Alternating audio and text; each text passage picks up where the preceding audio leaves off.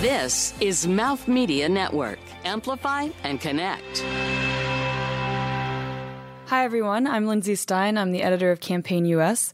What I love about content is that the word is so broad, and it could be an article, it could be a 6-second video, or it could be a full-length feature. And you can consume content in so many ways today.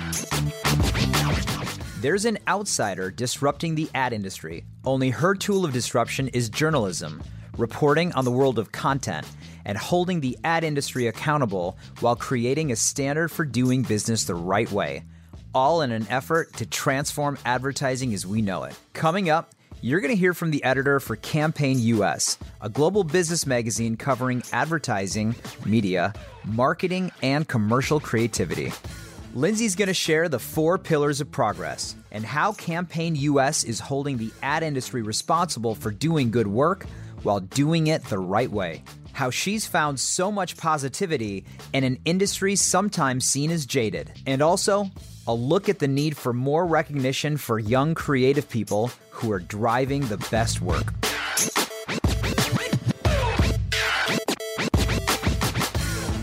From New York City, you're listening to Content is Your Business. Conversations with industry leaders and influencers covering the strategy and innovation of brand storytelling.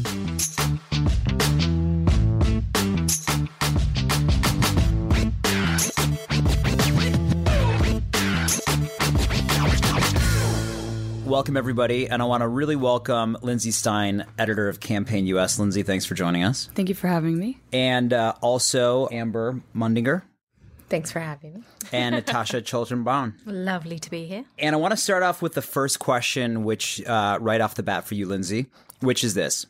Creativity in advertising is dead, or creativity in advertising has never been better and a better opportunity to be more creative?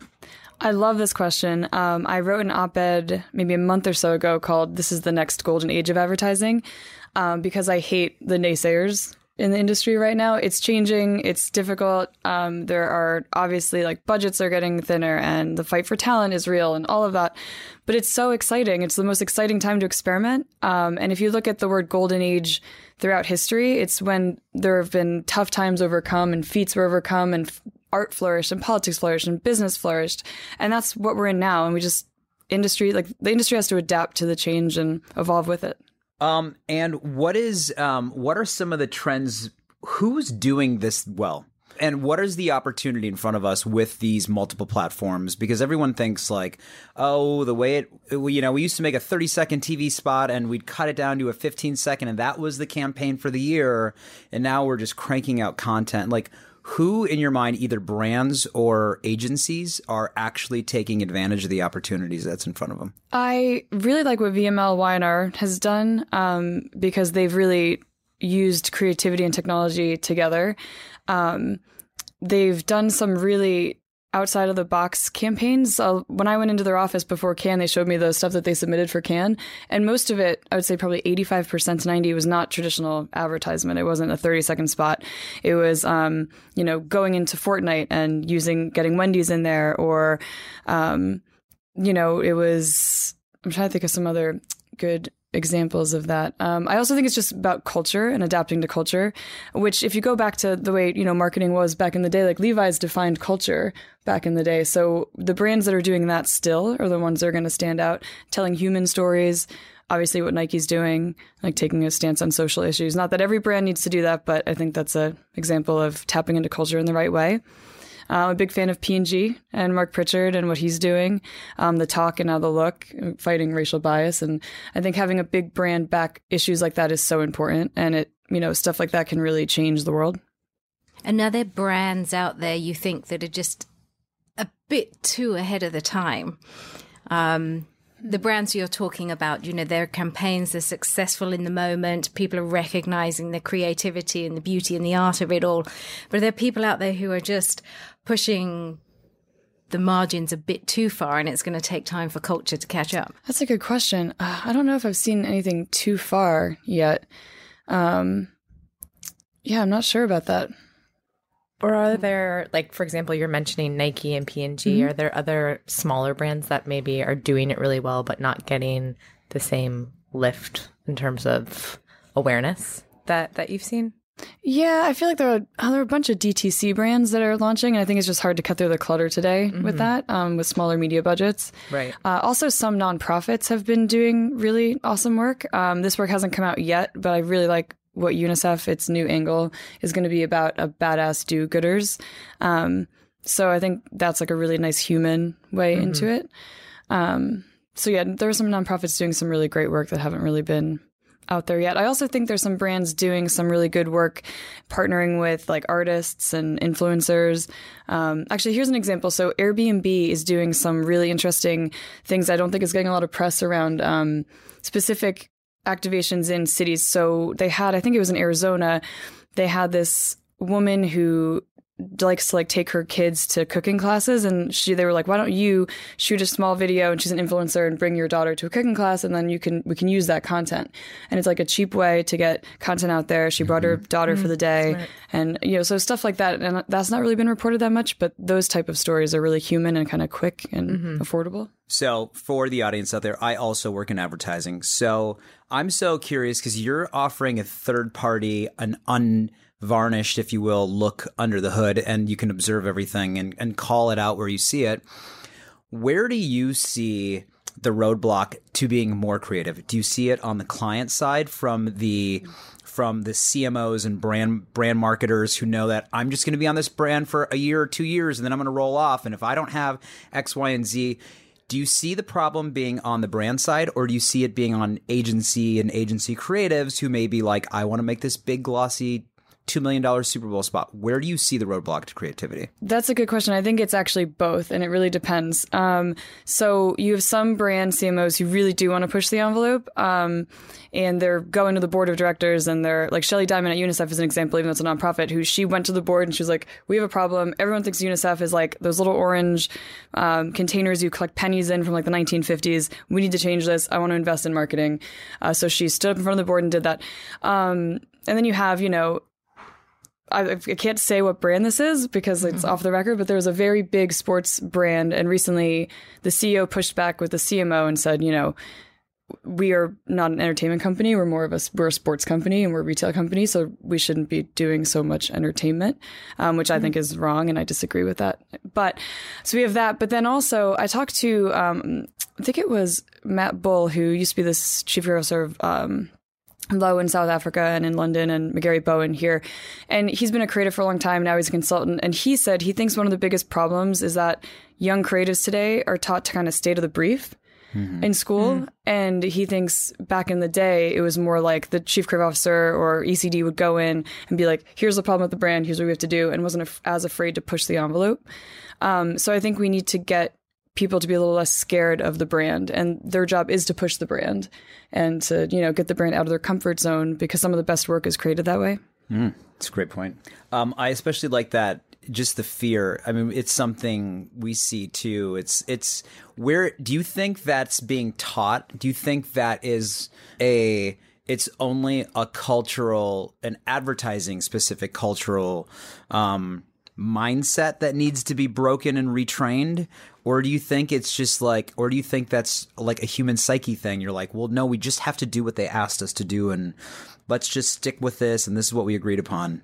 That's hard to say per industry, but what I would say is I think the younger generations, Gen Z, are going to be really outside of the box, and I think they're going to push more than maybe the millennials have, or even Gen X has, because they seem to be really like raw and real, and they say what's on their mind. So I think the next wave of kids we see that are coming into this industry or others are really going to push the envelope a bit. Perhaps it's the game of numbers, though, because if budgets are being constrained, it's like the RFP sausage factory. Just get through them, give the client what they want to hear and what they want to see. Yeah, exactly. Right. But how is that in terms of the budget side of the business side of this? How have you seen the industry change now, and what do you think it's going to look like moving forward? Yeah, I mean, you're seeing some consolidation, obviously, within the big holding companies, because it's a way to cut overhead and back-end costs, and get rid of some of the redundancies. Like, maybe you don't need 150 people on one account. Maybe you can do that, Not that I'm saying people should lay people off, but I'm just saying I think they're like reevaluating that. And I do see some marketers, even though they're their budgets are getting, tighter and margins are getting thinner, but they are investing in different ways. Like I was talking to HP, and they're just investing more in programmatic and more in digital and more in data and less in like big TV spots. So I've seen some agencies try to adapt that way and try to think less about the big TV spot and just maybe a little more earned media and get more experiential stuff has been really big. So yeah, that changing. And then I also see brands partnering more with influencers and artists, activists. So you're seeing a bunch of different brand partnerships and even publishers like Ariana Huffington partnering with P&G. You're seeing like all of these different types of creative partnerships coming out. What are some of the experiential things that you're seeing that you think are really exciting? Oh, let's see. I'm trying to think. I went to South by Southwest, of course, and there's always some interesting things there. My favorite activations are like experiences. Yeah, some of the pop-up stuff is great, and like, Museum of Ice Cream and stuff is fun, and it's Instagram bait, and it's, fun to take photos of. But I like the stuff that is purposeful. So there was, if you're this one was actually in Cannes, and it was P&G again. I don't want to keep talking about P&G, but this one was SK2, which is a luxury lotion company. And they took me around and they were like, look at this countertop and don't touch anything. So I looked at one lotion and it like lit up and it told me about the lotion. And then I turned my head and I looked down to the right and it lit up. And the more you look at it, the longer it tells you about that lotion. And it's because if you're trying on lotions, you don't want to touch it. And so it's kind of a really interesting way to do it. I did a 5D experience with Accenture Interactive, which was really interesting. And I don't know how useful that's going to be. It seems to be a little more gamey, but it was really fun. That was really cool. Do you think that in terms of trends in the business of content, right, that experiential is a place to get more bang for your buck because the brand is in direct contact with their consumer versus the 3-second, thumb feeding on maybe like a mobile phone or a device? Yeah, I'm all about experiences. I think they're amazing way because it's word of mouth. You get that Instagram, too. You get the people posting about it and you get people talking about it and sharing it. I'm seeing a lot more marketers. We just did a study recently that the marketing budgets, they are investing more in experiences this year than previous years. I think it was something like 33% more than the last couple of years. And, it could be a pop-up shop in like Manhattan, or it could be just an experience like at CES or South by, like, HBO always does a good job with their experiences. But the one they did with Game of Thrones, they did get a lot of blood donations from that in South by Southwest. So it was a way to do good and also get people excited about the brand. One question I have that we're debating within the walls of our agency, and just in terms of, I am on a client project right now. I won't name the client, but we have this eternal question, which is, what is success? What's our success metric? What is the ultimate KPI that they want? But what should we really want? Because there's this talk about views and shares and engagements, and but then there's media spend, which can like throw off those numbers. And now we're talking about earned media. We've seen it with Nike, we've seen it with the New York Times, we've seen it with Viva La Vulva, a lot of different campaigns. Should earned media be the new metric that all campaigns, all agencies, all brands are judged by? I don't think it should be entirely judged by that, but I did before campaign, I was at Ad Age. Before that, I was at PR Week for 5 years, and I covered marketing, but also from a PR standpoint, from an earned media standpoint. I'm a huge proponent of earned media. I think it's amazing, and it should be built into every campaign. It shouldn't be the sole measure, because impressions and views and likes and all of that isn't, that's not going to show how it affects the bottom line, which is, why we're in this business. The content has to move the needle also. But it should definitely be built in. And I think all content is earned media, because you need to earn consumers' eyes today. Like, we're overrun with content. So you're earning their attention. So that's always should be like a big part of any campaign. You were saying that you were just at Cannes. What are some of the things that you saw, or the stories that were being told that really got you excited about, and talking about you just doing this op-ed about the golden age of advertising, like how did that kind of re-excite you or inspire you about what's going on? Yeah, I loved Cannes this year because there were more marketers than ever this year. It was so exciting to see that. I did one roundtable, and it was 12 marketers on the roundtable. And afterwards we were, talking. And Richard Oppie from AB InBev said they brought 60 people this year, which was a lot more than they've brought in previous years. And General Mills brought 20, and they usually bring 5. So that's really exciting. And, there were brand activations all over the place, and there was such excitement. And I think when you have marketers investing in that creativity, that is great for the whole industry. And what prompted you to write the article? I did an interview with George Lois, who's a revolutionary art designer, art director. He was pretty revolutionary in the 1960s. He did the most famous Tommy Hill ad of all time, and he did I Want My MTV. Anyway, fantastic. He's great. He also could be kind of a curmudgeon, and I got off of that call and I was pretty disheartened because he was just like, the industry sucks, word for word. And I led my feature with that, which was in our global issue. The industry sucks. There's no talent. I was just struggling on that call for 45 minutes. I was like, tell me something, George, anything good? And he was like, no, it's all bad, all doom and gloom. And I just was so sad about that because I disagree. So I had to do a counterpiece. And where are you seeing, it's an interesting that he's, lays out the argument that there's no talent. Would you say, do you think there's, I'm seeing at least talent coming from non-traditional places, not ad school, etc. Is that a fair assessment? Is he making an assessment on kids that are coming out of ad school, or is that an assessment, a true assessment of the talent that's in this industry? He said both. And he said he just doesn't see it anywhere. I also kind of wonder, and I don't want to, badmouth, I wonder if he's as in touch with the industry as he used to be. If he, I think he's late 80s, maybe he's not as in touch with that. Because I'm seeing amazingly talented people, and there still are amazing people. I feature people who are also unique voices in the industry all the time, and I love that. I did a Q&A with I'm going to call them they. Gigi is a drag queen, and they are the creative director for Vice in APAC.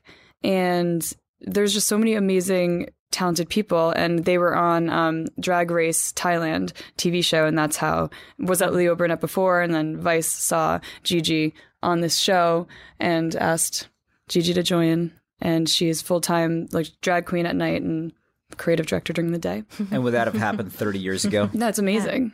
Yeah. It's and there's so many unique voices out there that I think aren't being covered as much. And you hear people say, oh, there's no more characters in the industry. Maybe there's Bob Greenberg still. And, Gary Vee obviously is personality in the industry. But they're there used to be those characters. They're not there. They are there. People just aren't covering them as much. We've got a lot more to get into with Lindsay Stein, but first we have the all-important question. What did you bring for a snack? Okay, so I brought M&Ms. I brought regular peanut and white chocolate. So the reason why is because I'm from Hackettstown, New Jersey. Born and raised, my parents still live there. It's a small town outside of Allentown, Pennsylvania, and the M&M's factory, the Mars factory, is there. It's in pretty much my backyard across the Musconecon River. And it still smells like chocolate, and it is a big deal because it's pretty much farmland and then the M&M factory. So everyone in so many people work at the M&M factory or the hospitals. So my dad worked in one of the local hospitals, but he would get all the new M&Ms that would come out all the time because he had friends, friends of friends who worked there. There are M&M things all over my house. People are very proud of M&Ms in my hometown. So fun. That is what's the most unique M&M creation that you've gotten to try or that your dad's received? Oh man. There's just now, when I was buying these, I haven't tried it. There's a coffee flavored one. There's just I think they're going a little too crazy because peanut is clearly the best one. Oh yes. Yes, come on. 100%. And then peanut butter. More. Oh, the peanut. Oh, peanut butter is really good and actually harder to find. Yes. Pretzel's not bad, but yes. So with that, I'm going to throw to a break, and by the time you finish listening to this entire podcast, Lindsay might have a deal with M&M's to be an influencer. That may or may not happen, or but CMO or something. Yeah, something like that. Stay tuned. We'll be right back.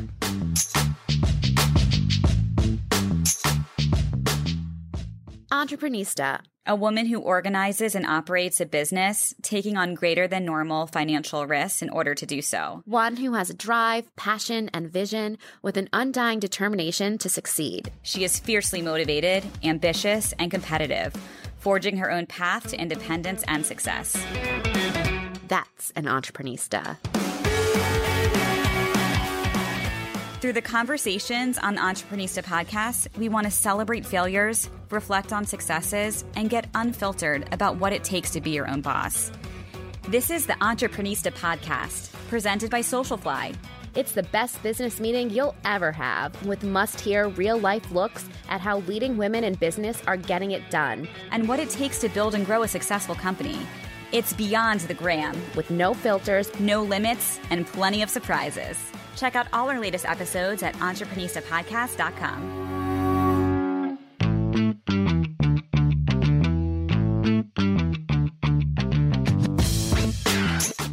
We're back from break. Learned a lot of interesting things in this break. One is Eminem has already reached out during this recording. They went back in time. They signed Lindsay to a deal, so that has happened. Next Super Bowl spot. Congratulations. Next Super Bowl spot, you'll be in the it. next Eminem. Yep. And we also found out Lindsay's mom is going to be listening to this podcast. Say hi to your mom, Lindsay. Hi, Mom. Hi, Lindsay's I don't mom. want to get jealous here. And if Mom wants to leave a comment and an embarrassing story about Lindsay from her childhood, that's totally okay. It's all Equally happy to interview Mum as well. we're all friends here. We're all friends here now.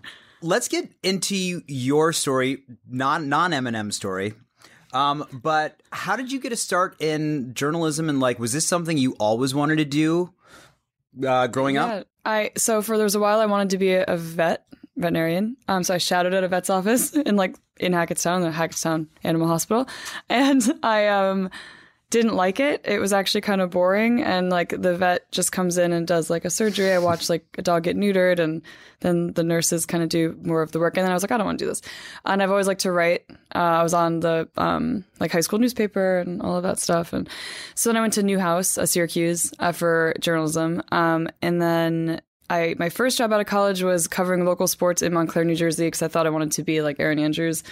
So I did like high school basketball and high school football. Middle school, I did some Pop Warner football and Little League baseball. And the parents are definitely the craziest ones. I was just going to say, what was the tipping point that made you decide, like, you know what? No more. One too many crazy parents. Right. Yeah. Like if you got like even something really small wrong and it was like a 8-year-old game, they would still be like, this is going to be used for college and you have to get that right. And I was like, oh, okay. Yeah, this is really intense.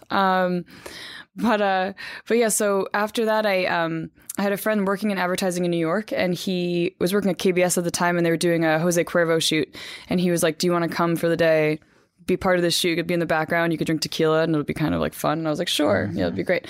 So I went and I was in the background, and this guy, Jonah Bloom, who used to be the editor of PR Week, and he was also the editor of Ad Age, he was working at KBS as a chief strategy officer. And he was just talking to me, and he's like, what do you do? I said, I'm a journalist in New Jersey. He said, I want to read some of your stuff. He said, I'm a former journalist. And then he put me in for a job at PR Week. And he was like, I know it seems boring because it's PR and it's marketing. He said, but it's not. And you could still do interviews with the CMO of like the NHL or the NBA, which I did. He's like, so you're still kind of covering sports in a different way, and you're going to learn a lot. So I moved to New York, and that was been covering this industry about 10 years now. And then from there went to Ad Age, and then now I'm here for about 15 months at Campaign. What, when you switched over from sports into PR Week, like what was one of your most memorable interviews?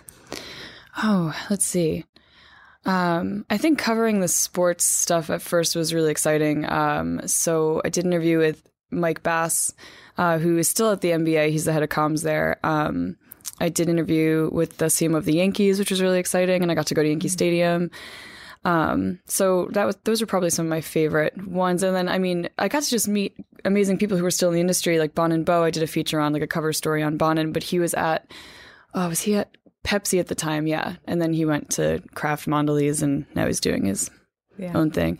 But I think just meeting those people who are still in the industry in some way, but they're all moved all over the place like they usually do. Because I covered mainly CMOs, and as you know, CMOs, the tenure's not long, so got to meet a bunch of them. And did you know about, like, did you grow up like loving advertising and loving ads, or like here you are going from Pop Warner football to getting 8-year-olds names wrong, and then going to talking to the head of comms at the NBA or the NHL and all of that? And like, was it did you have to like kind of, hide the fact you were new to this? Like, how did you make the transition? And then when did you figure out you loved this? Yeah, fake it till you make it. No, I remember my first week when my editor-in-chief, who's one of my best friends and my biggest mentors, Steve Barrett, he's the editorial director of PR Week still.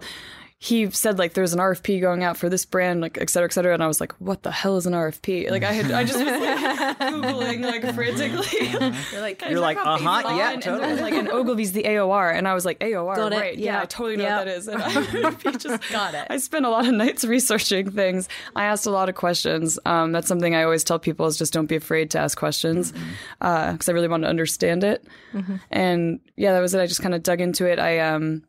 The news editor at the time, Rose, she was great. She was really hard on me, but she was really good. And, it was a good learning experience. And how did you end up at Campaign, and what kind of mark do you want to leave on that organization? Yeah, so I was at Ad Age, and, I still love all the people there. I love Ad Age. I was there for 3.5 years.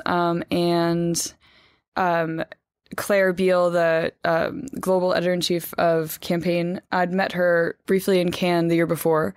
And Campaign had tried to build out in the US about 5 years ago, and it just didn't work out for a number of reasons. They couldn't figure out the commercial aspect of it here. They hired a big staff without making any money first, which, doesn't work. And it was being pretty regulated by the UK office. And the US market's just so different in a lot of ways. So, Claire reached out and said that they were looking for someone to lead this office and they would let them be autonomous. And I asked a million questions and she was very patient, and they were making money. So that was good sign. And yeah, I just decided to take the leap and kind of lead this here. I mean, the mark I want to leave here, I have 4 pillars that I wanted to focus on, and we've been doing a really good job with that. So it's female empowerment. So we have our Female Frontier Awards, which are amazing. We have our Power Purpose Awards. That's like purpose-driven, like cause work. Our Inclusivity and Creativity Awards are actually launching this week again, and that's about work that represents modern culture accurately. It doesn't have to be just like an LGBT spot. It's just work that actually shows what modern culture is like today. And our Digital 40 over 40 is about ageism. So we have all of these kind of different buckets that I want to check. And aside from that, I want to celebrate creativity. I think that every industry is only as good as its trade. So I want to help elevate the industry and celebrate it, but also call it out when it needs to be called out, which is why we do things like our maternity and paternity story, where we got all holding companies and agencies to submit their policies. And if they didn't, we would call them out on that too. We had people reach out from all over saying, like, Havas reached out to us and they said, wow, we read this and we sent it around globally, and it made us realize that we have to reevaluate some of our own policies. And that's going to be a thing we do every year. And we want to hold agencies accountable for that. So yeah, that's the market. Wow. That's a lot. I mean, so it sounds like you're really, trailblazing, and here you are. It's sitting on the outside now, observing what putting my documentary hat on for a second. Observing what you're throwing out there. You are an industry outsider coming into the industry and disrupting on the journalism side. How do you, in this business, because from what I'm taking, Campaign is obviously huge in UK and has quite a footprint globally. But here in the US, you have Ad Age, you have Adweek, and to a certain extent, Fast Company. You've got established, publishers that you're going up against. How do you help your company build a brand? And then how do you grow that brand and make sure you get the level you're trying to get to? Yeah, I mean, I think it really comes down to passion. And, been covering this industry like a decade, and anyone who knows me knows I'm super passionate. I'm passionate about this job and pretty much anything I do in life. I think passion should be your driving force in life. And I think people can feel that energy and passion from Campaign, and I feel like I brought that there. And then my associate editor, Oliver, is the same way, just as passionate and just as excited. And he wants to see change in the industry the way I do, and also celebrate it and celebrate some of the amazing creative work and the amazing voices and people out there. So I think just kind of we're all over the place. We go to every industry event we can.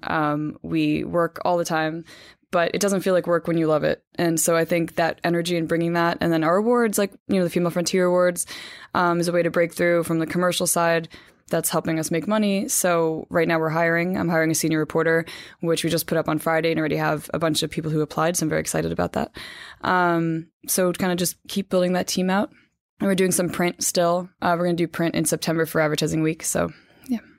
How have you seen consumption of trade content evolve from your time at PR Week to Ad Age to now? So when I was at PR Week, it was monthly in print. And we were not gated when I first joined there. And then we wound up moving not monthly. I think it was like bi-monthly eventually. And then we gated. And then Ad Age was still monthly, I believe. But now I think they're toying with that and it was gated. Basically print is difficult. It's really hard. But the campaign print is so beautiful. But it is, and people still do want print.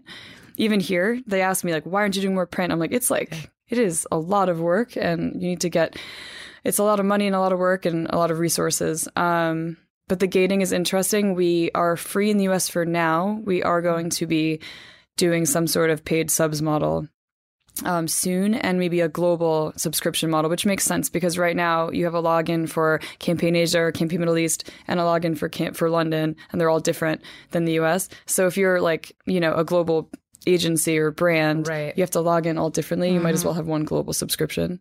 I want to ask you a little bit about these pillars that you have sort of like has become the manifesto for campaign. In terms of gender and equality issues, are we there yet? Are we getting there? What have you seen improved and what still needs to be held accountable and is not doing what it should?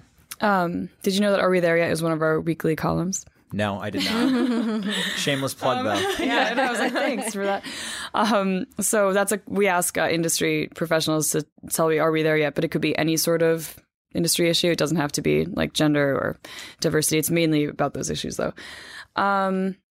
We are seeing there's a lot of positive momentum. We're seeing a lot more women in power positions. Obviously, the big holding companies are still being run by middle-aged white men, which I think that'll be a big shift when that changes. It'll be nice to see that. Whether it's a person of color or it's a woman, it'd be different. That would be great. But not even on the women's side, but for Digital 40 over 40, and I'm writing an op-ed about it this week, we had, a lot of submissions and probably a handful of people of color. And maybe about 40% women, which is pretty good. But I was shocked. And people always say, we're out there. There are people of color there. There are Black people in the industry. There are Hispanic people in the industry. They're just not being submitted for awards maybe as much. So that's something I'm going to call out this week. On the brand side, I'm seeing a lot more really kick-ass female CMOs. I'm on a panel during Advertising Week, and it's with 4 amazing CMOs of brands, and they're all women, like the CMO of Hershey and the chief brand officer of JP Morgan. So that's going to be really exciting to see these like heavy hitter women. So trying to focus more on them, but then it comes down to also having it in their like exec board and their leadership teams, which hasn't quite trickled down yet. So I'm thinking maybe in the next 10 years, you're going to get more diversity in those senior roles. Can you use this platform you're on right now to speak directly to CMOs, ad agency, hopefully managing directors, whoever's listening to this right now? What aren't they doing that they should be doing? Like, what can they do? What easy thing can they do to start rectifying this situation? Oh, let's see. So, I think joining a lot of the organizations that are out there is great. Like the 3% conference is great. 4A's has its own program like MAPE, which has interns and a lot of young, diverse interns there, and they help them get jobs. Ad Color is coming up, and it's one of my favorite events of the year. It's in LA, and I think it's like Tiffany R. Warren who leads. That's amazing. And that platform, like that conference is so raw and real, and it touches on issues that I think no one else is talking about in the industry. So I feel like send people to those events. And also someone told me this recently, and I love this. They told me that one CEO, whenever he gets invited to an awards luncheon or something and he could bring guests, only brings young people there. And so I feel like that's your opportunity to bring young people and people of color and young women and bring them and help, like, bring them to an awards event, like a black tie event, and have them experience that. Yeah. And it's got to be a conscious thing, hasn't it? Yeah. So, like, take Not just those an steps. afterthought. Yeah. Yeah. And also, you know, give people a chance, you know, like, you need to, I'm not saying you only hire women or only hire people of color, but you need to make sure that they're part of the process for HR. You need to make sure that you're seeing everybody and that you're looking in different places. You're not just looking at the same, you know, homogenized group all the time. We're going to take a break. When we get back, we're going to wrap up. A lot more burning questions with Lindsay. Hi, Mom. Let us know how we're doing. We hope to meet you soon. Text Lindsay. She misses you. We'll be right back.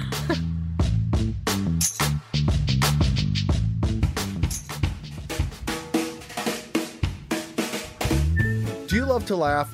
Do you love great interviews with a lot of heart? Do you like good stories? Do you like to hear about life? Well, good news, because if you listen to a show called Funny People Talking, all of that happens, right, Danielle? All of it happens. Every single thing you said on that list and more. Well, Elsie, does any of it not happen?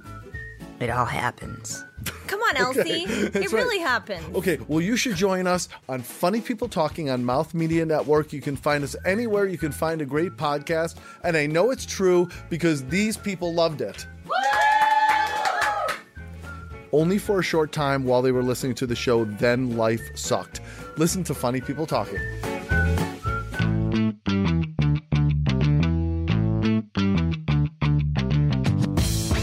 Keep in touch on Instagram and Facebook at Mouth Media Network and find prior episodes at contentisyourbusiness.com and wherever the best podcasts are found.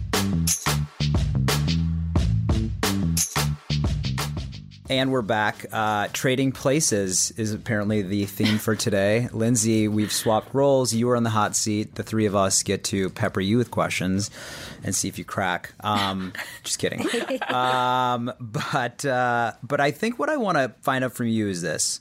As a journalist, but especially as an editor, the goal should be you're a gatekeeper of information, right? That means like you have this amazing responsibility / opportunity to give people a perspective maybe they aren't seeing. How do you make sure that you are staying aware and alert of the things that could then be consumed by all of us in this room, listening at home? How do you make sure that you keep a 30,000-foot view so you know what's going on, so you can go, you know, there's something great happening here in Asia. There's something great happening in South Africa. Like, how do you do it?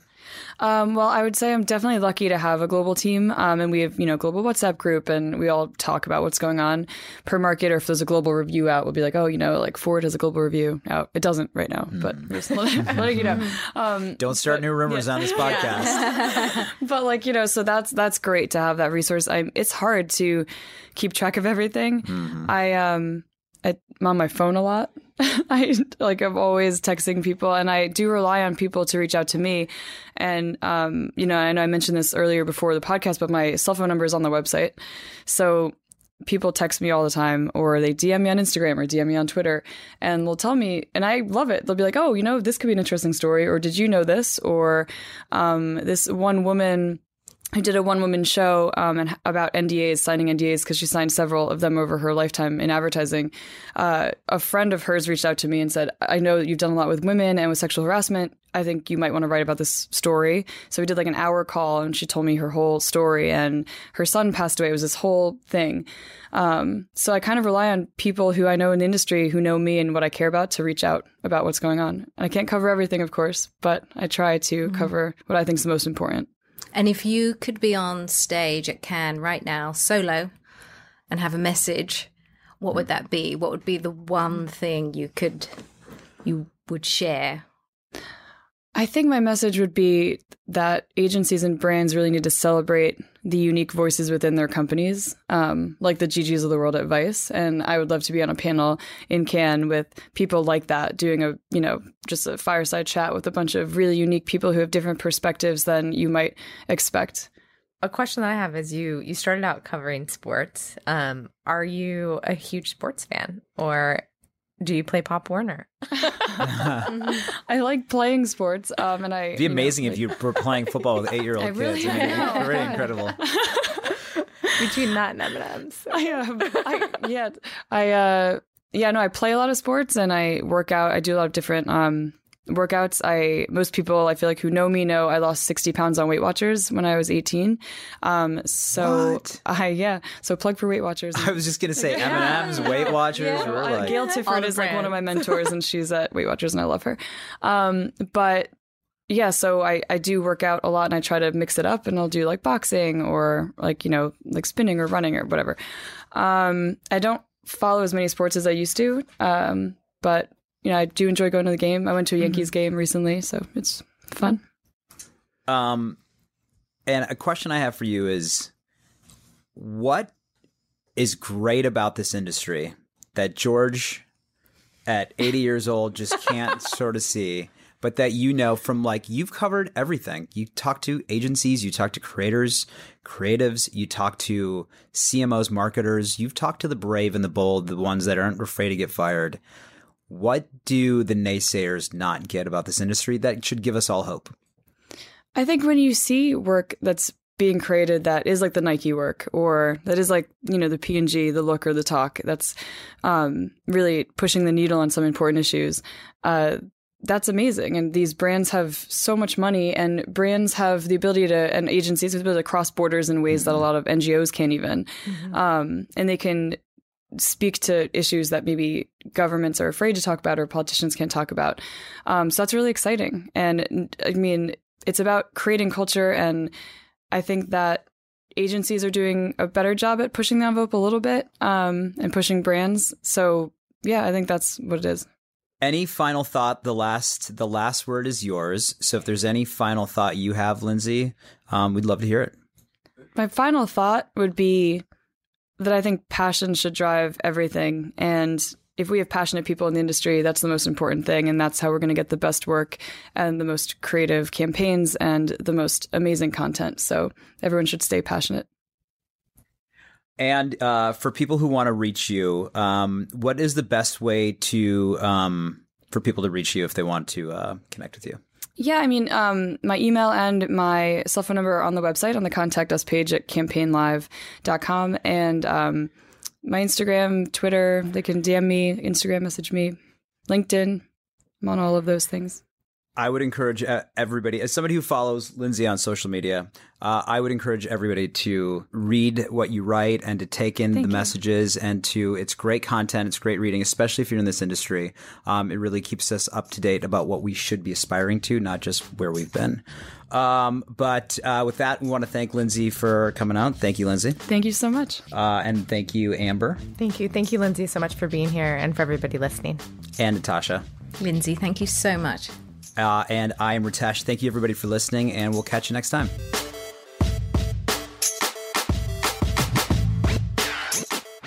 This has been Content is Your Business, produced by Mouth Media Network. Copyright 2019.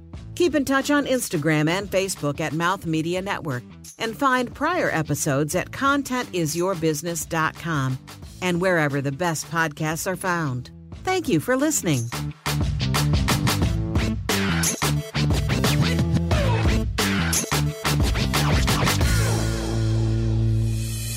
This is Mouth Media Network, the business of being heard.